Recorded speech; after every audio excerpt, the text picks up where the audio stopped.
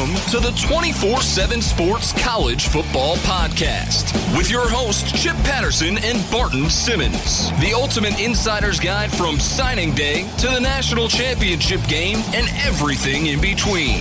CBS Sports presents the 24/7 Sports College Football Podcast. Monday morning, December 4th, the college football playoff is set. Chip Patterson here, Barton Simmons there. This is the 24/7 Sports College Football Podcast, and you've tuned in because you want all of the craziness of Saturday and Sunday. We are going to try to put it in perspective for you right now. Barton, there was a little part of me that was certainly sad that we have concluded 14 weeks of a college football regular season.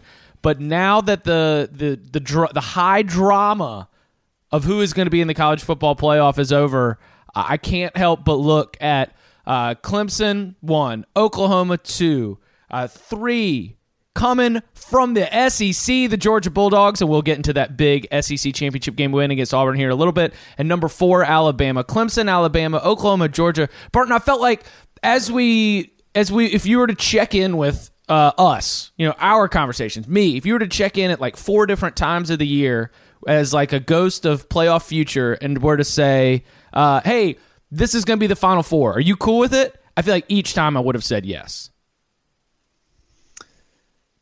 If you were to check in with you at different times in the year, saying this current 4? Yeah, like if you were at the beginning of the year, hey, Chip, this is going to be the playoff. I'm like, cool, I'll take it. 3 or 4 weeks in, this is going to be the playoff. Cool, I'll take it. Like we're going to get into the hand-wringing in a little bit, but ultimately, like the way that I resolved all this controversy with myself once the announcement came down is I was like, well, that's a pretty good college football playoff. I think it's the best 4 we've had from a standpoint of not knowing who's going to win. Like any four of them can win. I agree. I think to me that's the first time we've had that in a college football playoff 4 where you could pick any of them and see a path for them to come out of this thing with a championship. So that's probably as much a reflection on the rest of college football this year and it just not being a year where there's that one dominating juggernaut unstoppable force. But certainly it means the committee didn't totally screw it up, and it means that we got some pretty fun games. I think it's hard to deny they're going to be that they're going to be highly anticipated. So we broke it down with pretty much everybody who was on the show last week. Everyone seemed to agree. If it was going to be the SEC champion was going to get 1 spot, the ACC champion was going to get 1 spot. Oklahoma, if Oklahoma won, was going to take 1 spot, and goodness gracious, they turned that one into not much of an issue early. But the last piece that could make things interesting, if chalk was not to hold, was going to be Ohio State, Wisconsin. All right, Ohio State. Let's start there with the Buckeyes. Do you think that Ohio State being left out of the college football playoff had more impact based on things that happened prior to Saturday than necessarily the way that game unfolded? Well, I felt like it all goes together for sure. Yeah. So I thought that Saturday's win was the right kind of win for Alabama to get in. They won, which helped Alabama, but they won in survivalist fashion. And because of that, I think Alabama, they had an opportunity to make a statement. And, not that it's an easy task to make a statement against a really good Wisconsin team with a really good defense, but had they gone out there and just looked like head and shoulders a better football team than Wisconsin, just looked like a dominant, national title contender, I think they'd be in right now. But they didn't. They survived, and that was, that was their opportunity. Was to go out there and have a sort of a statement game. They didn't have it. To me, Chip, this comes down like everyone's talking about like comparing resumes for Alabama and Ohio State and what how many top 15 wins and who did Alabama play and they didn't win a conference championship, all this stuff. with the playoff selection committee, it boils down to who do they think is better. Like that's all it is. You can run through all these numbers and statistics and championships and titles. None of it matters. None of it matters. Truly, it's all about who do they think is better. And you can argue that's right or wrong. We had the BCS formula, which took a little bit of that subjectivity out of it. But this is what we decided on. We decided on a committee of human beings that turns over every year. I mean, not fully, but there's different people on it every year. They have different ideas about how this process should work. They have different opinions on how the criteria should be weighted, and they're not even directed on where to weight this criteria. And so ultimately it boils down to who do they think is the best 4 teams. And if you want to talk about why Alabama's in there, that's why. Because they thought they were the 4th best team in college football, or at least among the 4 best teams in college football. And they didn't think the same thing about Ohio State. And you can sort of hold that Iowa loss against Ohio State and hold it up and say, hey, a 31-point loss against a 7-5 team should disqualify you from the playoffs. But ultimately, that doesn't matter. It's just the fact that is on the committee's mind, like that's stained in their memory, that sort of takes away from what the championship caliber. Like you do not think in your head that a championship caliber team is going to do that. I don't exactly. Yeah. And so it's So that's sort of my, like, for everyone that is, and I think the other sort of litmus test here and reason why I don't, resume aside, I don't have a problem with this, is that I think if you poll the country and you exclude Alabama fans and you exclude Ohio State fans, I think most people around the country would say that Alabama is among the top 4 teams in college football. I think you would have a smaller percentage that would say Ohio State is. And so that's also what we're trying to do here. We're trying to get the 4 best teams. They can, if they want to tweak the mission statement in the college football playoffs and say we want to put in the 4 most deserving teams, then maybe that's a different process, a different outcome. If you want to tweak it and say we want to take it the 4 most deserving or the 4 best conference champions, that's a different process and a different outcome. But given what the process is right now and the mission statement of just identifying the 4 best teams in college football, I think it's hard to argue with the 4 they picked. There has been a lot, and justified, because Kirby Hocutt, one of the first things out of his mouth was, we couldn't forget about the loss to Iowa.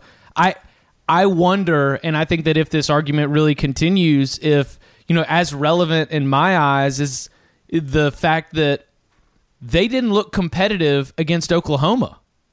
And right. And like, if we're going to say that Oklahoma is the number 2 team in the country, and Oklahoma, when they met against Ohio State in Columbus, looked like it was a definitive tier above the Buckeyes, then, how are we going to be parsing hairs here where you've got 2 losses for Ohio State, one to a 7-5 Iowa team, another one where they were never competitive against the number 2 team in the country, and then all of a sudden you've got a 1-loss Alabama team with that 1 loss coming on the road against the number 7 team in the country. Like I go back and I think that it's bad loss, it's quality loss, and like it just comes down to if you're looking at all of this stuff here, it's the fact that when Ohio State went up against a team that we know for sure is a college football playoff team, it looked like they didn't belong. And if they didn't look like they belonged playing at home against a college football playoff team, then why should they deserve a spot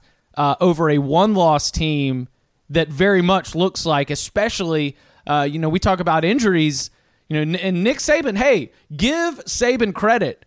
He politicked. He talked. He was calling in to the Scott Van Pelt show. He was on College Game Day. He was doing everything he could to remind anyone who might be able to get word or anyone who might be watching in that room that Alabama, what did he say? What do you know? The number, I believe, and I apologize to Crimson Tide fans if I got this wrong, but I'm sure you're so happy anyway. You're not going to come find me. But I think he said 37 of the 40 starts that he lost, they're expecting to get back. Hootie Jones, Hootie has a knee, so he's going to be out. But like for the most part, this is a team that can be healthy and be back at full strength by the time the college football playoff starts.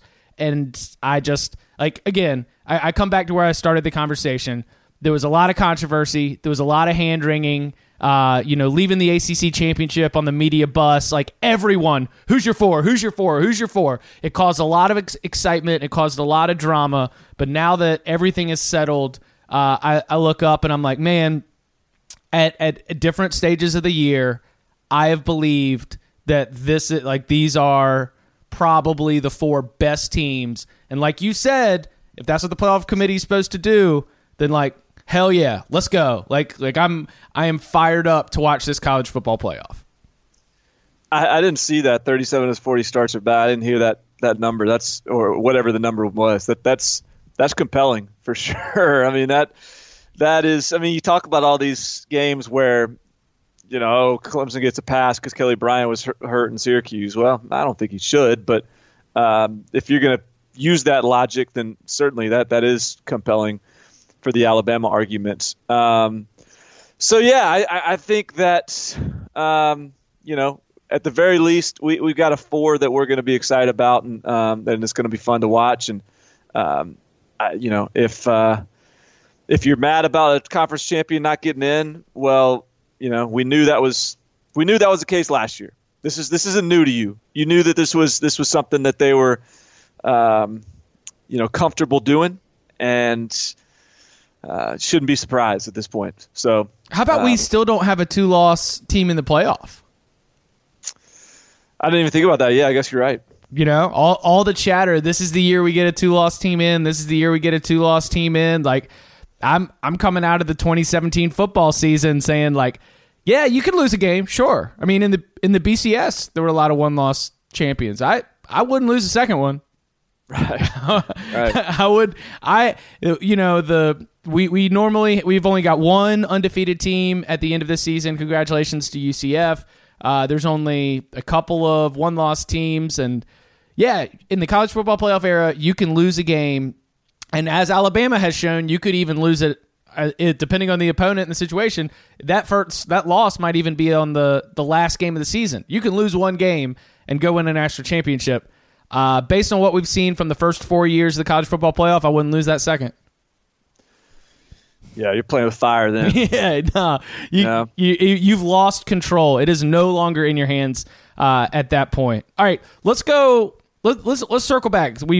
Alabama, Ohio State. That certainly became a controversial discussion because Alabama lost in the Iron Bowl. Auburn going into the SEC championship game. This was a matchup where I think there was certainly a widespread accepted expectation that Georgia would show up a little bit more prepared. What did you see from the Bulldogs that maybe not more prepared, but at least with what would you say, like with a little bit of a different game plan, like a little bit more ready for that moment? Is that a fair way to put it? Yeah. I mean, it was just a totally different dynamic. I mean, look, there's a reason why Alabama went in there and lost to Auburn and Jordan Hare, because that's a tough place to play. And, they were able to take this to a neutral site, which, was probably slightly in the favor of Georgia being in Atlanta. And I just thought the defense looked different. I thought they came, more physical, more. I don't know. They didn't really know what they were getting themselves into last game. They had this cakewalk SEC East schedule. Then they go out to Auburn and they got kicked in the teeth. And I think that was the best thing that could have happened to just Georgia team. If Georgia's going to the college football playoffs undefeated, I don't know how much I like their chances, but having that moment at Auburn to just sort of humble them and get them, get them refocused, I think was just what they needed. And yeah, man, I just really thought that this team defensively stepped up and had the kind of showing they needed to get this W. What about offensively? Jake Fromm and the game plan here, it was a little bit more of trying to find your spots, a little bit more of attacking the perimeter. Got some good DeAndre Swift action in there.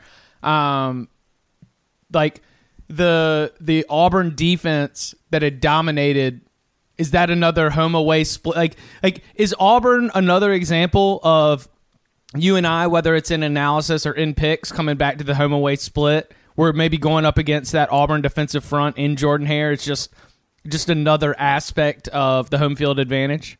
Well, I thought Jake Fromm looked really good, and he's going to have to continue to look really good, and I think he can. I mean, that's what's exciting about this team right now is when you look at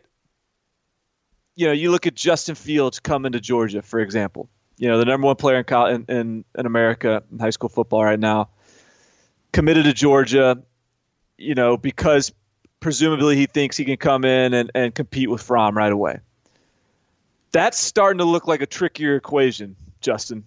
With every game that Jake Fromm gets comfortable, like the guy's not just, I know he doesn't have like the freakish arm, but man, he is in total control. He was so accurate, particularly on the perimeter. He's been good all year throwing the ball down the field.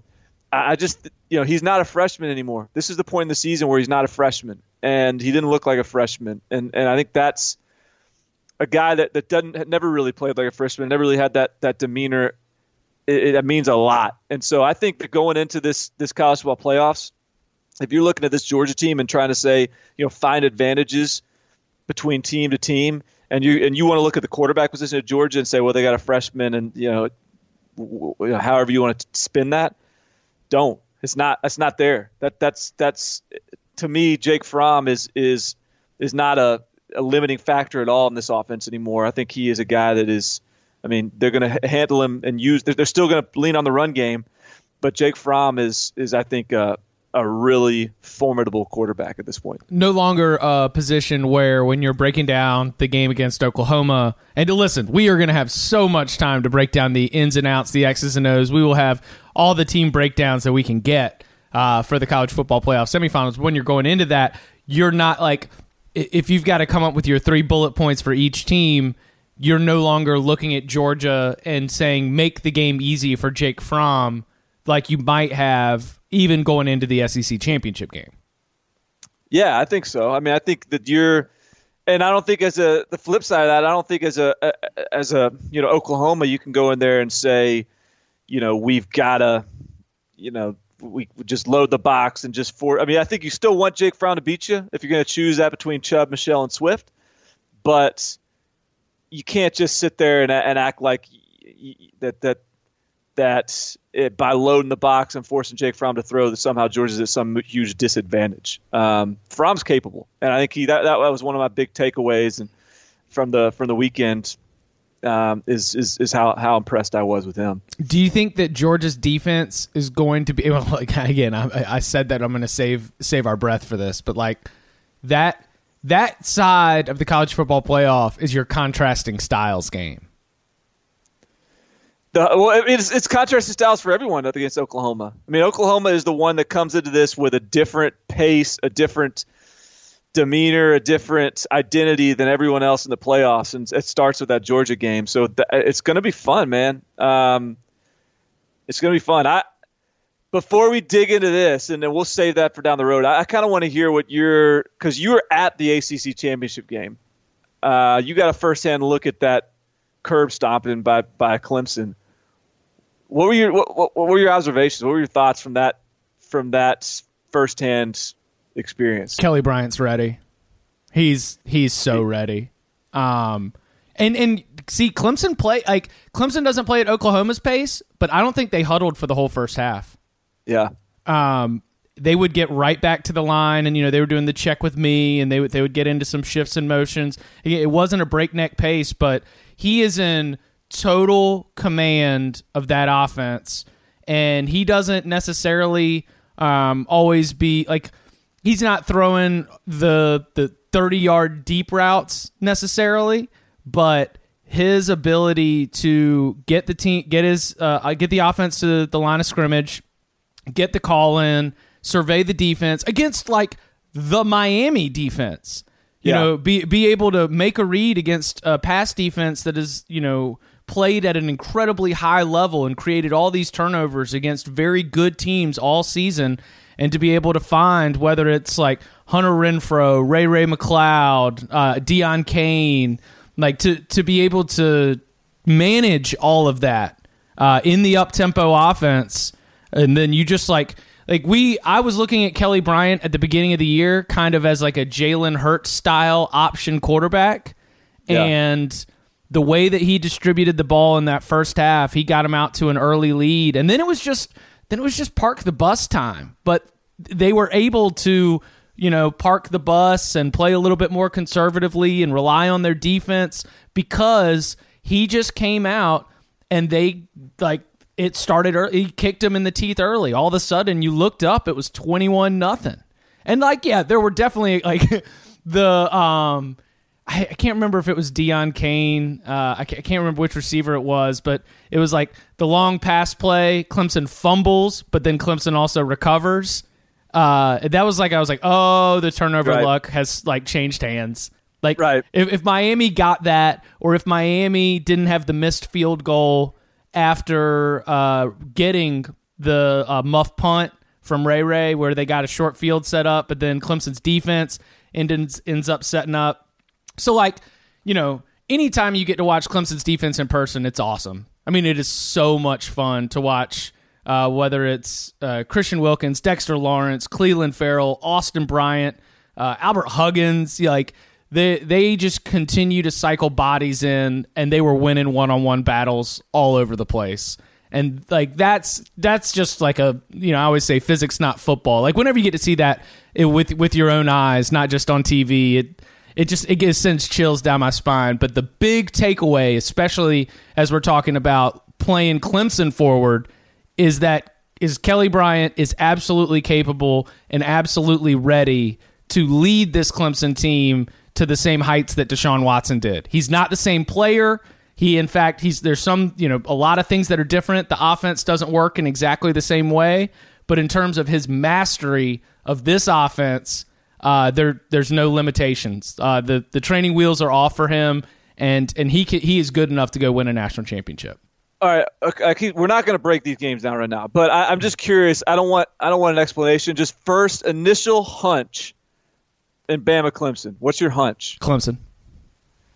Yeah. See, that was for me.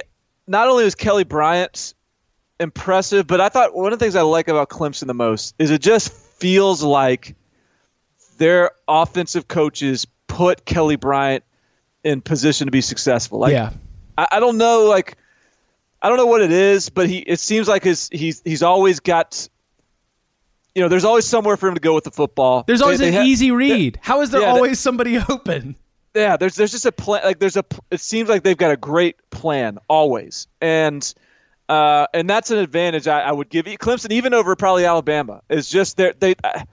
We talked a little bit about Alabama. I think Clemson has a better sense of who they are right now. I was interested to look up and see that no one had more than 24 yards rushing, because I spent most of the time watching the Big Ten championship game for Clemson, and I think that's just a nature of that was what Miami gave them. That was what they offered up for him, and Kelly Bryant is now a quarterback that can take advantage of that. So, that was aside from my two takeaways was I really liked the offensive game plan, and like you said, that defensive front is they're getting lathered up right now. They're getting primed right now for this run, and I think that. I would argue they're probably maybe the best unit, any sort of position group of anyone in that college football playoffs, it might be that Clemson front four, and that's a pretty good unit to have. That's the best. We've got to watch a lot of football, so I'm not actually mad at myself for not realizing this. And maybe if you had gone back to like week to week, I would have mentioned it. But Dabo told us on Saturday night after the game when he was talking about the defensive line, like he was up there with Christian Wilkins, and I didn't know that they just gave Big Dex 2 weeks off after the NC State game. Like how nice? How nice is that he was like, yeah, it was like Big Dex was real banged up. He was hurting a little bit, but we knew that we were going to need him later, and so after the NC State game, we just gave him 2 weeks off just to get his body right. And that gave an opportunity for, like Albert and Jabril and like all these other players to come in and get reps and get even better. And that meant that in these games, Dexter Lawrence, one of the like most incredible specimens in college football right now, is even fresher. So yeah, to your point, the group that's getting lathered up and like the group that can win this is Clemson. And listen, I also want to credit from watching this group, like Miami's defense, they found themselves down really, really early, and they were put in some horrible positions because of Miami turnovers. Clemson started 5 straight drives in Miami territory. The drives started in Miami territory, but whether ultimately that's why Miami never had a chance. I think we kind of sniffed that out when we were previewing the game. Is it wasn't that the defense couldn't hold up; it was that the offense wasn't gonna be able to get anything done without Ahman Richards, without Herndon, with Malik Rozier as limited as he is, and with that defense healthy again. That was going to be a tough task. Chad Thomas had a great game. Michael Pinckney had a great game. Redwine, Quarterman, like those dudes were flying and hitting. And like you're right, like looking up at the rushing stats, Clemson couldn't get anything going like down to down because that front seven did a great job. And they were doing all they could to try and give Miami a chance in this game, and then like it would just go right back. And so I come out of that game, and you said, what about your initial hunch? It is mostly from watching that game and seeing Kelly Bryant, just seeing how, dude, like Kelly's got some. I think Kelly is swaggier than Deshaun Watson. Oh my goodness, he's got some, and it's like a cool, it's like a South Carolina borderline, like Georgia kind of swagger about him, and he's like got all these like fun little catchphrases that he's like, he like yips a little bit. He's like AKB, yay, and he was just hooting and hollering. Like I was like, damn, this guy has so much confidence. His teammates love him. He's got a total mastery of the offense, and I was like, man, that's somebody who right now there's just not going to be any fear going up against Alabama. He was in high school as a senior. He was 11-1, losing in the playoffs, getting upset in the playoffs, and threw for 3,500 yards. Like the guy was like incredibly productive in high school. Like this isn't some kid that came out of nowhere. I mean, I know we're sitting here talking about it after the championship game. Everyone knows who he is at this point. But my point is, this kid's talented, and I think we're starting to see the talent really pair up with confidence in him and the offense, really putting their trust in him to be that guy. So he could be really peaking at the right time here. Yeah, absolutely. You didn't get to see much of the Big Ten championship game, I assume? No, I'll take as many of your sort of big picture of the way the game unfolded, because we had I had like the screen, like the other screens in the press box, and and I will admit I took more bathroom breaks and did more water refills once the game got out of hand. But in terms of like the way that it unfolded, I wasn't able to keep many tabs on it. Yeah. I mean, I'll tell you, Ohio State's defense was impressive. They held Jonathan Taylor to 41 yards, held Wisconsin to 60 yards rushing. It was that typical deal where, they forced Alex Hornibrook to make some plays, and he made a few. but he also threw a couple interceptions. And it boils down to this to me for Ohio State. I still think. I wonder. And JT Barrett played a courageous football game just a few days off of a surgery. He actually had some pretty accurate throws down the field. He wasn't perfect, but he made a few throws. I still wonder, Chip, what this Ohio State team would have looked like this weekend and what this Ohio State team would have looked like throughout the year if they had Dwayne Haskins. I just think they would have been a different, more consistent team in these sort of settings because they would have had a more dynamic offense. Like JT Barrett is like a plodding, physical runner. He's not even like a Braxton Miller who you sort of has these big play explosiveness potential. Like he's a guy that gets you tough yardage. He's not a guy that is going to Khalil Tate you or Lamar Jackson you. So I don't know, man. Like I'm not even going to say that's like Monday morning quarterbacking because I've been saying it since the spring. So this is something I've long thought. But once again, I didn't see it on that front with Wisconsin. J.K. Dobbins was awesome once again. Rushed for 174 yards. What a great year he's had. That defense was awesome. My boy Denzel Ward was awesome. God, I love that cornerback. Jerome Baker was awesome. So, look, there's a lot to like about this Ohio State team, and there's a lot to make you think that, hey, if they get in the playoffs, they could make a run too. But, ultimately there was just too many times during the game where like they didn't smell the blood, they didn't step on their throat, and they had a couple of turnovers that you kind of tell you why they're why they've been limited, why they can't just sort of be that dominant team that they want to be. Because there were like 3 explosive plays really early, right? Like, or was that like mostly how Ohio State got their points? Was like early in these games on these like big 57, 71 yard plays where I felt like early in the game, you're just watching on Twitter, you're seeing highlights, people are talking. It's like, oh look, there's Wisconsin can't match the speed and athleticism. Wisconsin, this is where it gets exposed. Ohio State had 3 touchdown drives all game. 4 plays for 96 yards, 4 plays for 75 yards, 3 plays for 82 yards. Those are their scoring drives. So yes, they are still that explosive team. They are still a Paris Campbell missed tackle away from a 75-yard touchdown all the time, and that's why they're such a dangerous team. But they're also going to throw a pick six when they're like 20 yards away. Yeah, they're going to set up an easy pick six with a bad throw. Exactly. So, I think the game, frankly, kind of went about.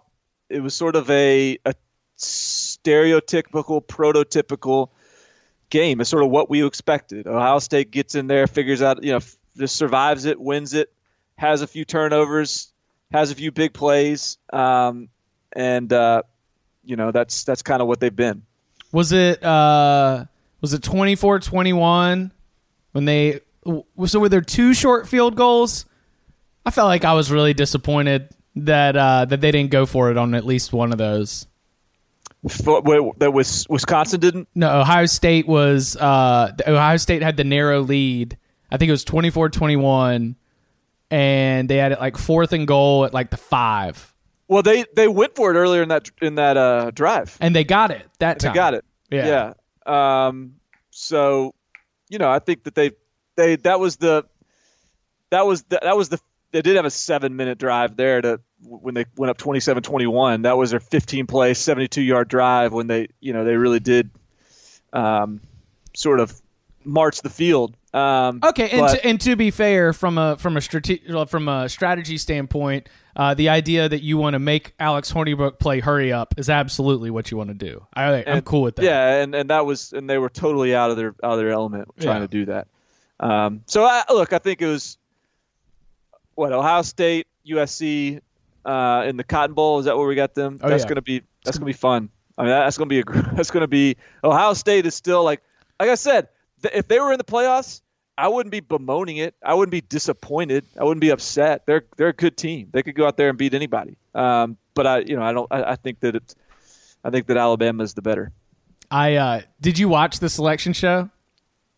No, not in real time. Oh, you're blessed. Trust me. It was really. I mean, they made you wait 30 minutes of talking before they even released it. They had this dramatic music playing in the background. But Herbstreit did have a funny observation. He said, "I wish we had had a camera on Dabo Swinney as he's sitting there waiting for number 4 to be revealed, and he knows that last time he played Ohio State, 31-0." And he knows what's happened the last 2 times they played Alabama.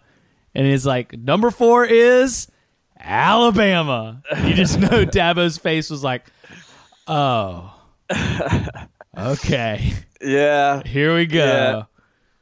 Yeah, it'll be I got a feeling Dabo don't care. Oh, yeah, for sure. I know. But I think that is they've had some battles, and it's going to be fun to have another one. Dabo Swinney, by the way, has not been to New Orleans since he was an Alabama player playing for the national championship in the Sugar Bowl against Miami.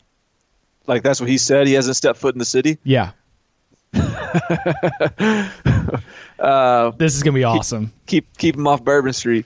And Dexter Lawrence was like, what are you excited about in New Orleans? He's like, there's powdered donuts. Beignets? Yeah, beignets. I saw that. Oh, man. Yeah. All right. Buying tickets to sports and concerts can be complicated and confusing, but there's a better way to buy. And, of course, come on. You guys know. It's with SeatGeek. SeatGeek is the smartest, easiest way to get tickets to any type of live event. And, listen, this might be you searching for a last-minute deal. It might be trying to plan a night out around the holiday season. Or, listen to this. It could be the perfect gift for someone else. So SeatGeek helps you find the best seats at the best prices, fully guaranteed. And our listeners can get $20 off your first SeatGeek purchase by downloading the SeatGeek app and enter promo code 24/7.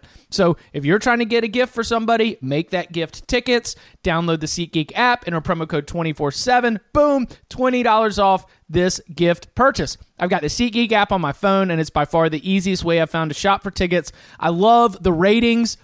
I'm always looking for those 91s, those 92s, best value, best price.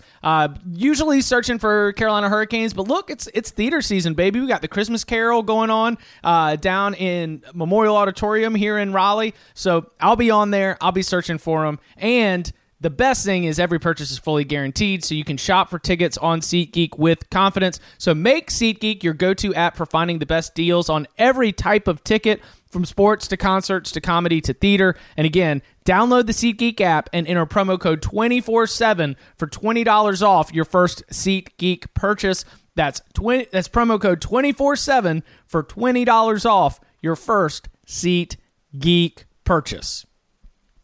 How much? Well, all right. So there was this really funny late push, and I don't know if it was us just trying to entertain that something crazy would happen, or because Ohio State, had that, like you said, survivalist win. I like survivalist, by the way. If they had that survivalist win, but like out of nowhere, there was like, so what about USC? Yeah. I don't know, man. I never really broke down the resumes. Like, is that viable? Like, I mean, all I know is that there was this like, well, what about USC? Well, if you're going to do Ohio State, you got to consider USC. And, all of these conversations were like kind of were forced or coming up. And I just joked that like USC would be the mystery candidate. Like if this really is a reality show, if Earth really is a simulation for the entertainment of aliens, like USC would be the like, oh, like this, the late season sweep stunner that they would just pull out of nowhere. I got a text because I wasn't watching in real time the selection. And I got a text, a holy curse word in caps when it came out. And and to your point, like I was thinking, like, oh my god, like did USC get in this thing? Because that was the only thing that would have elicited that response from me, and it was someone that just I guess really expected Ohio State to get in. So yeah, like I guess there was suddenly this kind of push, and I'll say this, I mean, man, there's not many teams I would want to play above USC right now as they're getting healthy. I thought they looked pretty sharp against Stanford. 3-point win, but Stanford's playing well too, and I thought they really were the better team in that game. Hey, when you beat Stanford with you making a goal line stand, wow, that was awesome. I'm hat tipping for a year. Like you will not hear me talk trash about USC's defensive front for 12 months. I am not allowed to do that because we have seen so many Stanford teams, just win those battles in the trenches to be able to close it out, whether it's a fourth down, whether it's a goal line, whether it's Stanford making the goal line stand. Like what was it? I think it was in the Sun Bowl last year when Solomon Thomas just like splits the A gap and just gobbles up Mitch Trubisky in the backfield inside the 10-yard line. Like the fact that USC just stood up and shut down Stanford at the goal line, I was like, wow, that is as impressive of a Pac-12 championship win as I can imagine. And because these Pac-12 championships have not exactly like gotten the top billing, but that was a pretty entertaining game and a great win for the Trojans. But I was asking that because when they were revealing it, they revealed the top 6. And I was like, I wonder where USC is, Alabama, Ohio State. And I was like, okay. Wisconsin, number 6. I was like, oh, damn. I guess USC never really was in the mix. Right. And they were like, Auburn, number 7. I was like, damn. USC was not in the mix at all, finishing at number 8 in the college football playoff rankings. They're up 2 spots from where they were a week ago. But this commit, we were just grasping for straws and last-minute drama, I think, trying to act like the Trojans were going to be in. This is Clay Helton's expertise, is to get hot at the very end of the season, just in time to where at the end of the season we say USC is going to be a national title contender next year. Right? Yeah. So they're going to go and they're going to beat Ohio State and they're going to look great doing it. And then for the second year in a row, we're all going to be like, oh, look out for USC next year. But I thought David Shaw made a great point yesterday, talking about sort of how, like he said, look, I didn't have a problem with the USC having a bye week before the Pac-12 championship game because they played 12 straight weeks without a bye. That's ridiculous. There needs to be some equity in how these schedules are put together. Every conference in the country should have a 9-game schedule, a conference schedule, instead of the SEC having this sort of week 12 bye. Where they get to play Mercer or whoever they want, which I'm with it, man. I think that the Pac-12 and the Big 12 are at major disadvantages for having that. And does the Big 10 do 9 conference games too? They just switched. I think last year was the first year. So it's Pac-12, like Big 12, Big 10 are all on 9. ACC and SEC are on 8. Yeah, I think that's a huge advantage for the SEC and ACC, and a huge disadvantage for the others. So. That's something I'd like to see addressed down the line, but yeah, that was a fun battle though between those two pretty good football teams. All right, as we let's see, so we got Big 12. Do you have anything else from Oklahoma TCU that stood out to you? Other than the fact that Oklahoma just boat raced a really good defense against TCU and looks like that's. And I'll admit, I didn't watch a ton of this game because I was dialed into Memphis UCF because Oklahoma was killing them. It wasn't worth watching to me because Memphis UCF was so much fun. But every time I looked up at that game, there was a new guy touching the football, some other way that they're having an explosive play. This Oklahoma team is look to me that they have a pretty good case to be the number 1 seed, and right now. As we stand today, they're my pick to win it. So I'm excited to see what this offense can do against these other really good defenses they're about to face. Clemson, Oklahoma. Is that your title pick? I've gone back and forth. The reason I asked you sort of that initial hunch on Alabama, Wisconsin, or Clemson is I've gone back and forth. Like I can't decide right now. I think I'm leaning Alabama, but I don't know, man. I think I've given different answers every time someone's asked me. I think that it's Clemson, Oklahoma. I think it's like a 45-40, and I just haven't picked my winner yet. Yeah. I'm ready for no huddles. All no huddle title game. Let's go. 4.5 hours. I'll be ready. We'll be there. Let's go. Okay. So UCF. Glad you just mentioned that. That was an unbelievable conference championship game. How about that underplay? Got smashed in the third quarter. Oh, man. Hey. Yeah. 80. What was it? 84, 82? Yeah, I got it at 82.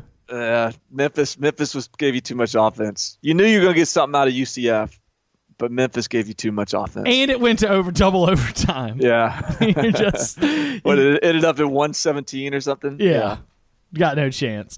How about and listen, this has been poured over by a lot of people. Scott Frost getting pretty high grades for the way that he has publicly handled the Nebraska interest, the way this has all gone down. A little bit strange to be coaching on the sideline while some of the national reporters are breaking news that you are, in fact, going to be going to Nebraska after the game. But then even after that, the school, it seems like UCF was ready. You know, the athletic director holds an impromptu press conference, essentially announcing his coaching search right after they win the title. And Scott Frost and his assistants commit to playing in the Peach Bowl, which we find out later is against Auburn, which, geez, sign me up. That game's going to be awesome. I think that the way that this worked out for UCF as a program, Scott Frost as an individual coach, hard to find many around college football who are going to have a bad word to say about either right now. Nebraska's back. Oh, baby, I know. I really think just and to all those things you just said about the way that Scott Frost handled this, the way he's handled his team, going out and winning it, like maintaining the respect of the UCF administration through all of this. I think that speaks to just his managerial ability. Like that, the guys that screw this stuff up, I think in a lot of cases are guys that just like aren't smart enough to handle it the right way, that aren't, don't have the right people around them. Like I think that is a indicator of success in coaching, for you to be able to, leave and still have all your players really want you to be successful and wish you well. And I'm a huge Scott Frost believer, and I think Nebraska is. I'm so glad from a college football fan, from a hope that the Big Ten West is competitive fan, that this is happening, because I really think he's going to kill it at Nebraska. What is Nebraska looking like in your eyes right now from the recruiting or general talent standpoint? They've recruited decent. He's not inheriting a bad roster. The quarterback's position is going to be one that they've got to overhaul, because they were starting to turn it into a pro style quarterback approach. So I don't know who he's got on his roster that he's going to be comfortable with. They just offered a kid committed to Tennessee out of California that is more of an athletic quarterback. So that's the first step. That's going to be the tough transition, but they've gotten some guys and they've made some inroads. Nebraska is a recognizable name on the West Coast because of what Mike Riley has done. And I think that Scott Frost will be able to pick that up and run with it. And now I think because of that, they'll be able to sneak into California. Because of what he did at UCF, they'll be able to sneak into Florida. Ooh. And I do think that they're going to be fine. I think they're going to be just fine. You talk about Nebraska being back. You turn Nebraska into a national recruiter type destination. That's Nebraska back. Yeah, absolutely. Yeah, sure. I mean, that's all you got to do is win a few games, and people are going to want to go there. That's the problem with Nebraska's had, is they haven't been that good. If they were better, they'd be recruiting better. And so, they're 75th in the country right now in recruiting because they've lost some commits through this process. But that'll bounce. They'll get a good good response here in the coming weeks. And if they don't, then it'll be next year. But I have no issue with Scott Frost being able to recruit to Lincoln. Every year, millions of people around the holiday season, they receive underwear. And many times those millions of people are not always as excited, but maybe it's not the underwear that's the problem. Maybe it's the kind of underwear, which is why Barton and I can tell you all about MeUndies, because that is the only underwear that makes for an amazing gift that will light up the faces of your favorite loved ones during this holiday season. MeUndies, they are soft. They've got a flexible waistband. It is 3 times softer than cotton, and it is a natural, sustainably sourced fiber, so you can feel good about it with your conscience. MeUndies has made underwear the perfect gift that everyone is going to love you for. It is a holiday miracle. This year, don't give underwear, give MeUndies. And this holiday season, you can get an exclusive 20% off the softest underwear and socks you will ever wear, free shipping, and a 100% satisfaction guarantee. All you've got to do is go to MeUndies.com/CFB. That's MeUndies.com/CFB. These MeUndies are fantastic. It has totally changed my underwear game. And again, you could just buy them for yourself. I mean, holiday gift for yourself. Do it right now. We are your favorite college football podcast. That's how you remember it. MeUndies.com/CFB. 20% off the softest underwear you will ever wear. That's MeUndies.com/CFB. So from a head coach who is getting very high marks for the way that this was handled to a long, slow, awkward, I don't know, man. I think that we knew that Jimbo Fisher was going to be leaving for Texas A&M, even though it wasn't official the last time that we talked. The tea leaves from the Florida State side had no one really feeling confident that he was going to come back to Tallahassee this time, and Texas A&M certainly felt confident about a candidate that it had been pursuing for a while now. We've got the strange video of him being welcomed on the tarmac at the airport by the full Texas A&M band. He looked a little bit like he was the leader of a small country, and I guess that when you're leading the Texas A&M football program, you kind of are leading a small country. Jimbo Fisher arrives at A&M. Thoughts on sort of how the last couple days played out? I mean, credit Texas A&M. Credit Scott Woodward, the AD. They went and got their dude. Like they shelled out $75 million. And you know, if you're going to play big boy ball and if you're going to act like you're carrying that kind of stick, then swing it. And they did. And so I give a lot of credit to Texas A&M. I think Jimbo, you know, you saw the way Scott Frost handled it. Jimbo did not handle it as well. And it, you know, I think he wanted to coach this weekend. It just got untenable. Like he couldn't square that. And so, you know, he left and DeAndre Francois subtweeted him. And so just mixed emotions with how that ended with Jimbo Fisher, because he did a lot for that program. But this was, at the end of the day, like, this wasn't a shock anymore. It just felt like that the marriage was over at Florida State. And now he steps into a situation probably even tougher to win, tougher division.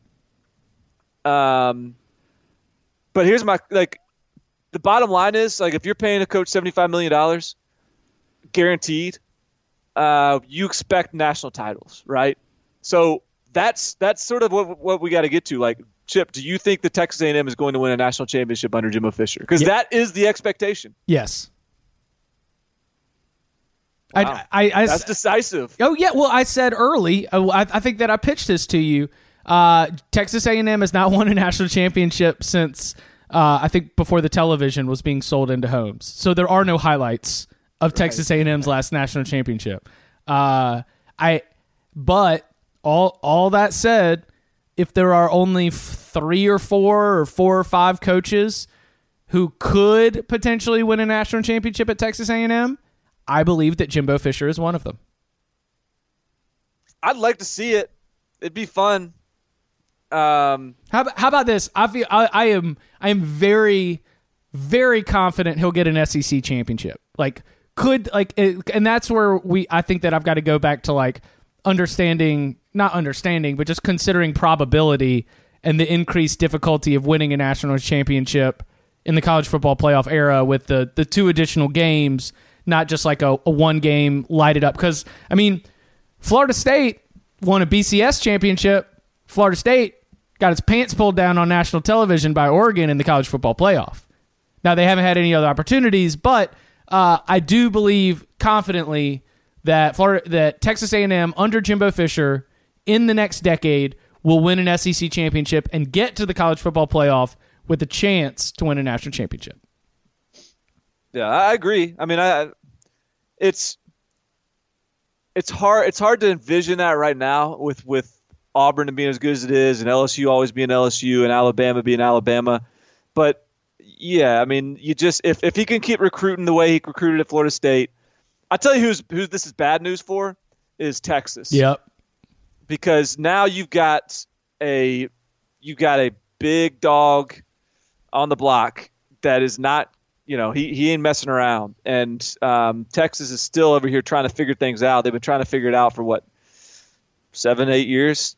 And this is not that they don't even play each other, but just they're bad in recruiting.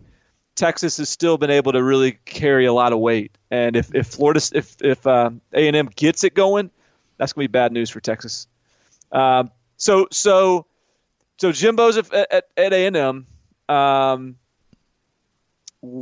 Florida State, clearly Willie Taggart is call number 1. I mean, I can't tell if there is a segment of my world that seems to be rooting very hard against Florida State, and I don't know whether that's people that just enjoy like chaos or things that are different from the norm, or whether that's just, I don't know, like certain Florida fans in my world who are just, I don't know, bagging on FSU because they're biased. But like, is Willie Taggart with all of these comments about, oh no, I'm recruiting, like all the tweets coming out about how he's so committed to what they're doing right now. Like, is there any reason to believe that is evidence that he's not going to go to Florida State? Because I'm not taking it as evidence that he's not going to go to Florida State. There was someone tweeted out or pointed out that like hours before he took the Oregon job, he tweeted a similar USF tweet. Thank you, Barton. That's what I needed. I was like, no. I was like, this is not a reason to write that Willie Taggart is not ill. Like, Willie Taggart appears staying at Oregon. And like, no, right. I don't think that at all. Right. But I do think that it's suddenly like I would have thought this thing would have been done by now. And the fact that it's not means that there is some doubt, means that it might not happen. And honestly, if it doesn't happen, if they got to move to the second next? name on their list, I think suddenly that they're going to start looking at a disappointing hire. Yeah. And I don't know who that second name is, whether it's Charlie Strong, whether it's, I don't know, Jeremy Pruitt. I think that's I think those are big steps down for Strong in terms of what we've seen him accomplish, and Pruitt in terms of just, the unknown. A big step down from what I think is a pretty sure thing and a nice fit in Willie Taggart. So that's going to be really interesting to see whether they can get that thing done over the next 24 hours. All right, so we mentioned it earlier. I don't know how the Auburn – I don't know why it seemed like the Auburn result somehow was connected to whether or not Gus Malzahn was going to take Arkansas. Because based on my estimation, Malzahn wouldn't have taken it if Auburn had won the game, because you wouldn't leave a team that's playing for the national championship, correct? Right. But I think that there was I don't know, like how seriously. I never took Gus to Arkansas seriously. Am I wrong in that? How about that? I took it seriously, but I don't know if you're wrong or I'm wrong. Like, I don't know. I feel like, to me, the whole Auburn thing throughout Like, Gus Malzahn was on the hot seat this year. Yeah. Like, this year, people were saying, after he lost to Clemson, like, people were fed up with Malzahn again. Last year, that stretch where they played Clemson, who was that in that early stretch? Arkansas State, and LSU. They had a 4-game stretch there, all losable, and they end up splitting. They went 2-2. If they had gone 1-3, he probably is fired. And so, to me, I could understand why Malzahn would be fed up with the lack of enthusiasm around his program. He's always walking on eggshells. He's always he's always coaching for his job, and then go to Arkansas and get to 8 wins every year, and you're safe. And sometimes, every once in a while, you cycle up and maybe you play for an SEC championship. If you can do that, then they're building statues of you at Arkansas. So I think I understood it. I understood why there was an inclination and why there was that theory that Arkansas could make a run at him. But I also can understand now, like, with the way they're recruiting, with the momentum that they've got, Jarrett Stidham coming back, I would assume, like, there's a lot to be excited about around that program. Right. And I think that Auburn is going to be in a position to, like, I'm not going to pick Auburn to win the Iron Bowl next year, but Auburn should feel like right now it's in a spot where we'll zoom out a little bit. I think that every 4 years Auburn can get one SEC championship under Gus Malzahn. Obviously, they didn't get it this year. They lost to Georgia in the title game, but there's no reason why being in the same state, in the same division, in the same conference as Nick Saban and Alabama, based on where Auburn is right now, should be a reason to think that kind of success is unattainable. Yeah, I think so. And I still think, Gus Malzahn heading into this year was the third best coach in the SEC behind Nick Saban and Dan Mullen. And you could make it case he was the second. And when you're that successful and when you're that good of a coach, it's hard to swallow that you're on the hot seat every year. But I think maybe this year, the run they made, what they built for the future, and maybe that this gets folks off his back a little bit. All right, so what's the next step for Arkansas? Chad Morris? Mike Norvell? Chad Morris and Mike Norvell. Which aren't bad hires. I don't think they're bad hires at all. I like both those guys as hires. I think, Mike Norvell makes sense in having some Arkansas roots. Both those guys bring offenses that are a little bit different than the rest of the SEC West, so maybe that gives you some hope in tripping some people up by having different styles. And that's. I don't know. I'll be shocked. I'll be surprised if they go in a different direction than one of those two. This feels like it's Mike Norvell's job at this point, but that's not a firsthand sourced situation. It just feels like this is where Mike Norvell ends up. Like the tea leaves, if we're reading this and trying to figure out what where the momentum is swinging right now. That's what you're feeling. Yeah, I mean, throughout this, all these jobs opening up, we're like, why isn't Norvell a factor? Why isn't Norvell a factor? And he's always been a factor at Arkansas, but they were just waiting on that Gus Malzahn train. So now it feels like this is time. And this is certainly time for Norvell to leave too. Losing Anthony Miller, losing Riley Ferguson. I think this is a good time for him to jump after winning 10 games at Memphis. So, I think Arkansas is a good fit for him. What are we expecting? Are there any more big dominoes that we're expecting or thinking might fall in the coaching carousel? Oregon. Well, I guess Oregon could open up. Kevin Sumlin's still out there. Like, I guess that Herm Edwards is about to be announced as Arizona State's new head coach. I saw. So Sumlin was about to end up at UCF. It looked like for a minute. And now it looks like Sumlin is stalling because he could potentially be in the mix for Oregon if that opens up. So that's a little bit of an interesting domino effect right now that's going on. I also saw UCF just now. Bruce Feldman tweeted the UCF interested in Tony Elliott, offensive coordinator at Clemson, which I think could be a really interesting hire. So there's some – UCF's going to get a good coach, which is sort of That's interesting. That the UCF, like someone wasn't interested in Tennessee. Isn't that the case? Yeah. Like, wasn't that what was reported, that someone basically turned down Tennessee, or maybe they never got down the road? I don't want to speak out of turn there, but clearly it didn't work out at Tennessee due to one side's disinterest. I don't know who, but if someone chose UCF over Tennessee, that's quite a statement.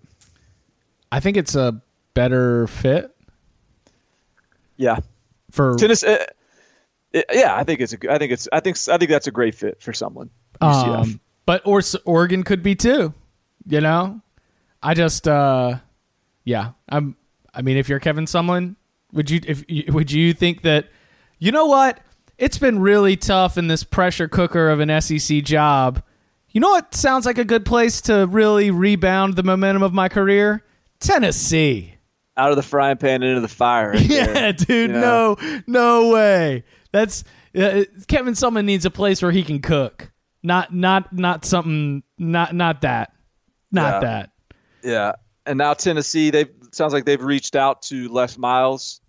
At least, initial contact. T. Martin's name is being floated around. Like this could go in a whole different slew of directions now with Phil Fulmer running the search. So that is the gift that keeps on giving. Come on, baby. Just name yourself, Phil. Let's go. just name yourself head coach for the 2018 season. Yeah. I guess hiring T. Martin really would be that's the full Barry Alvarez move, because then you can still be the puppet coach.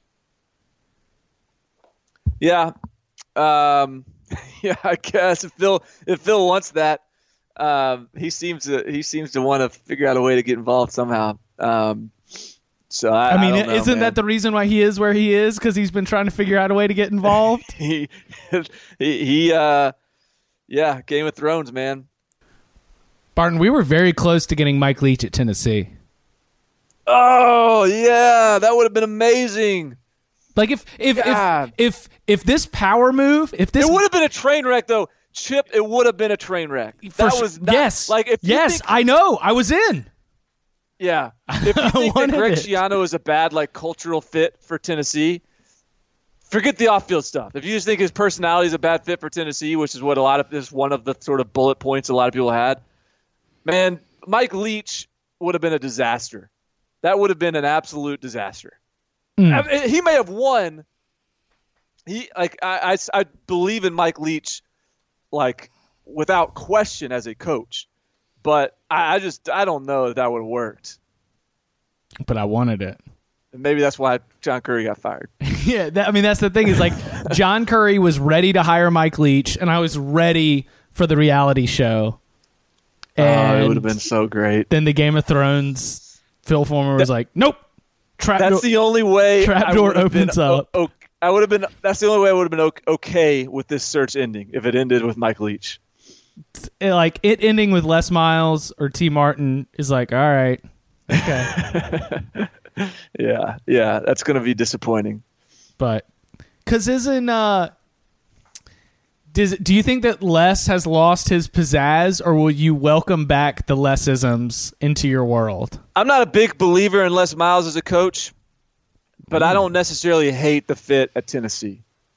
I do think that's the type of coach that Tennessee could really kind of need. Someone to stabilize, be a CEO, motivate, get these guys playing tough, which was part of the problem. Recruit, he can do that. But hey, there's a reason that he's fired at LSU. He's going to need to give somebody the keys for the offense. He's going to need to hand over the car and get in the back seat, get in the penalty box. You know what we got to do? We've got to because didn't Chavis leave not because of anything that was wrong with Les Miles, but because he didn't trust the way that the administration was treating Les Miles?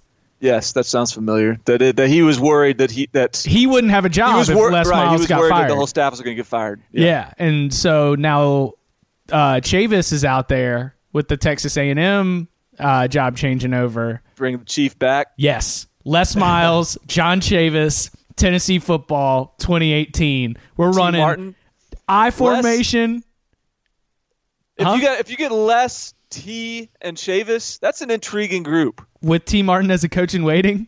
Is there some maybe there's not a Chief he's still okay at in Knoxville? No hard feelings there. Like I feel like there's like everywhere Chavis goes, like there's like he leaves like a little drama behind. Like I can't remember if everything's kosher over there with him, but that would be. Listen, bro, if they're ready to take Lane back, they have forgiven all sins from before. Yeah, no question. All right, anything else stand out from the weekend or the coaching carousel that stands out that we didn't get to? Nah, I got nothing, man. This is just sit and wait time. Now we got to kill time until the games start up again. Yeah. Well, we'll be following the coaching carousel. We've got we should be linking up with Gary Danielson, who I'm sure has. He called it. He said you got to put Alabama in if you have the 4 best teams. He's been calling it for a couple weeks now. Now we also have the Army-Navy game, which of course will be on CBS, and Barton will be a part of the CBS's production of that game. So we will look ahead to that. Don't think we'll be having any locks, but we will of course be doing breakdowns of the bowl games coming up in the next little bit. You can follow him on Twitter at Barton Simmons. You can follow me at Chip_Patterson. Barton, thank you very much. Sir.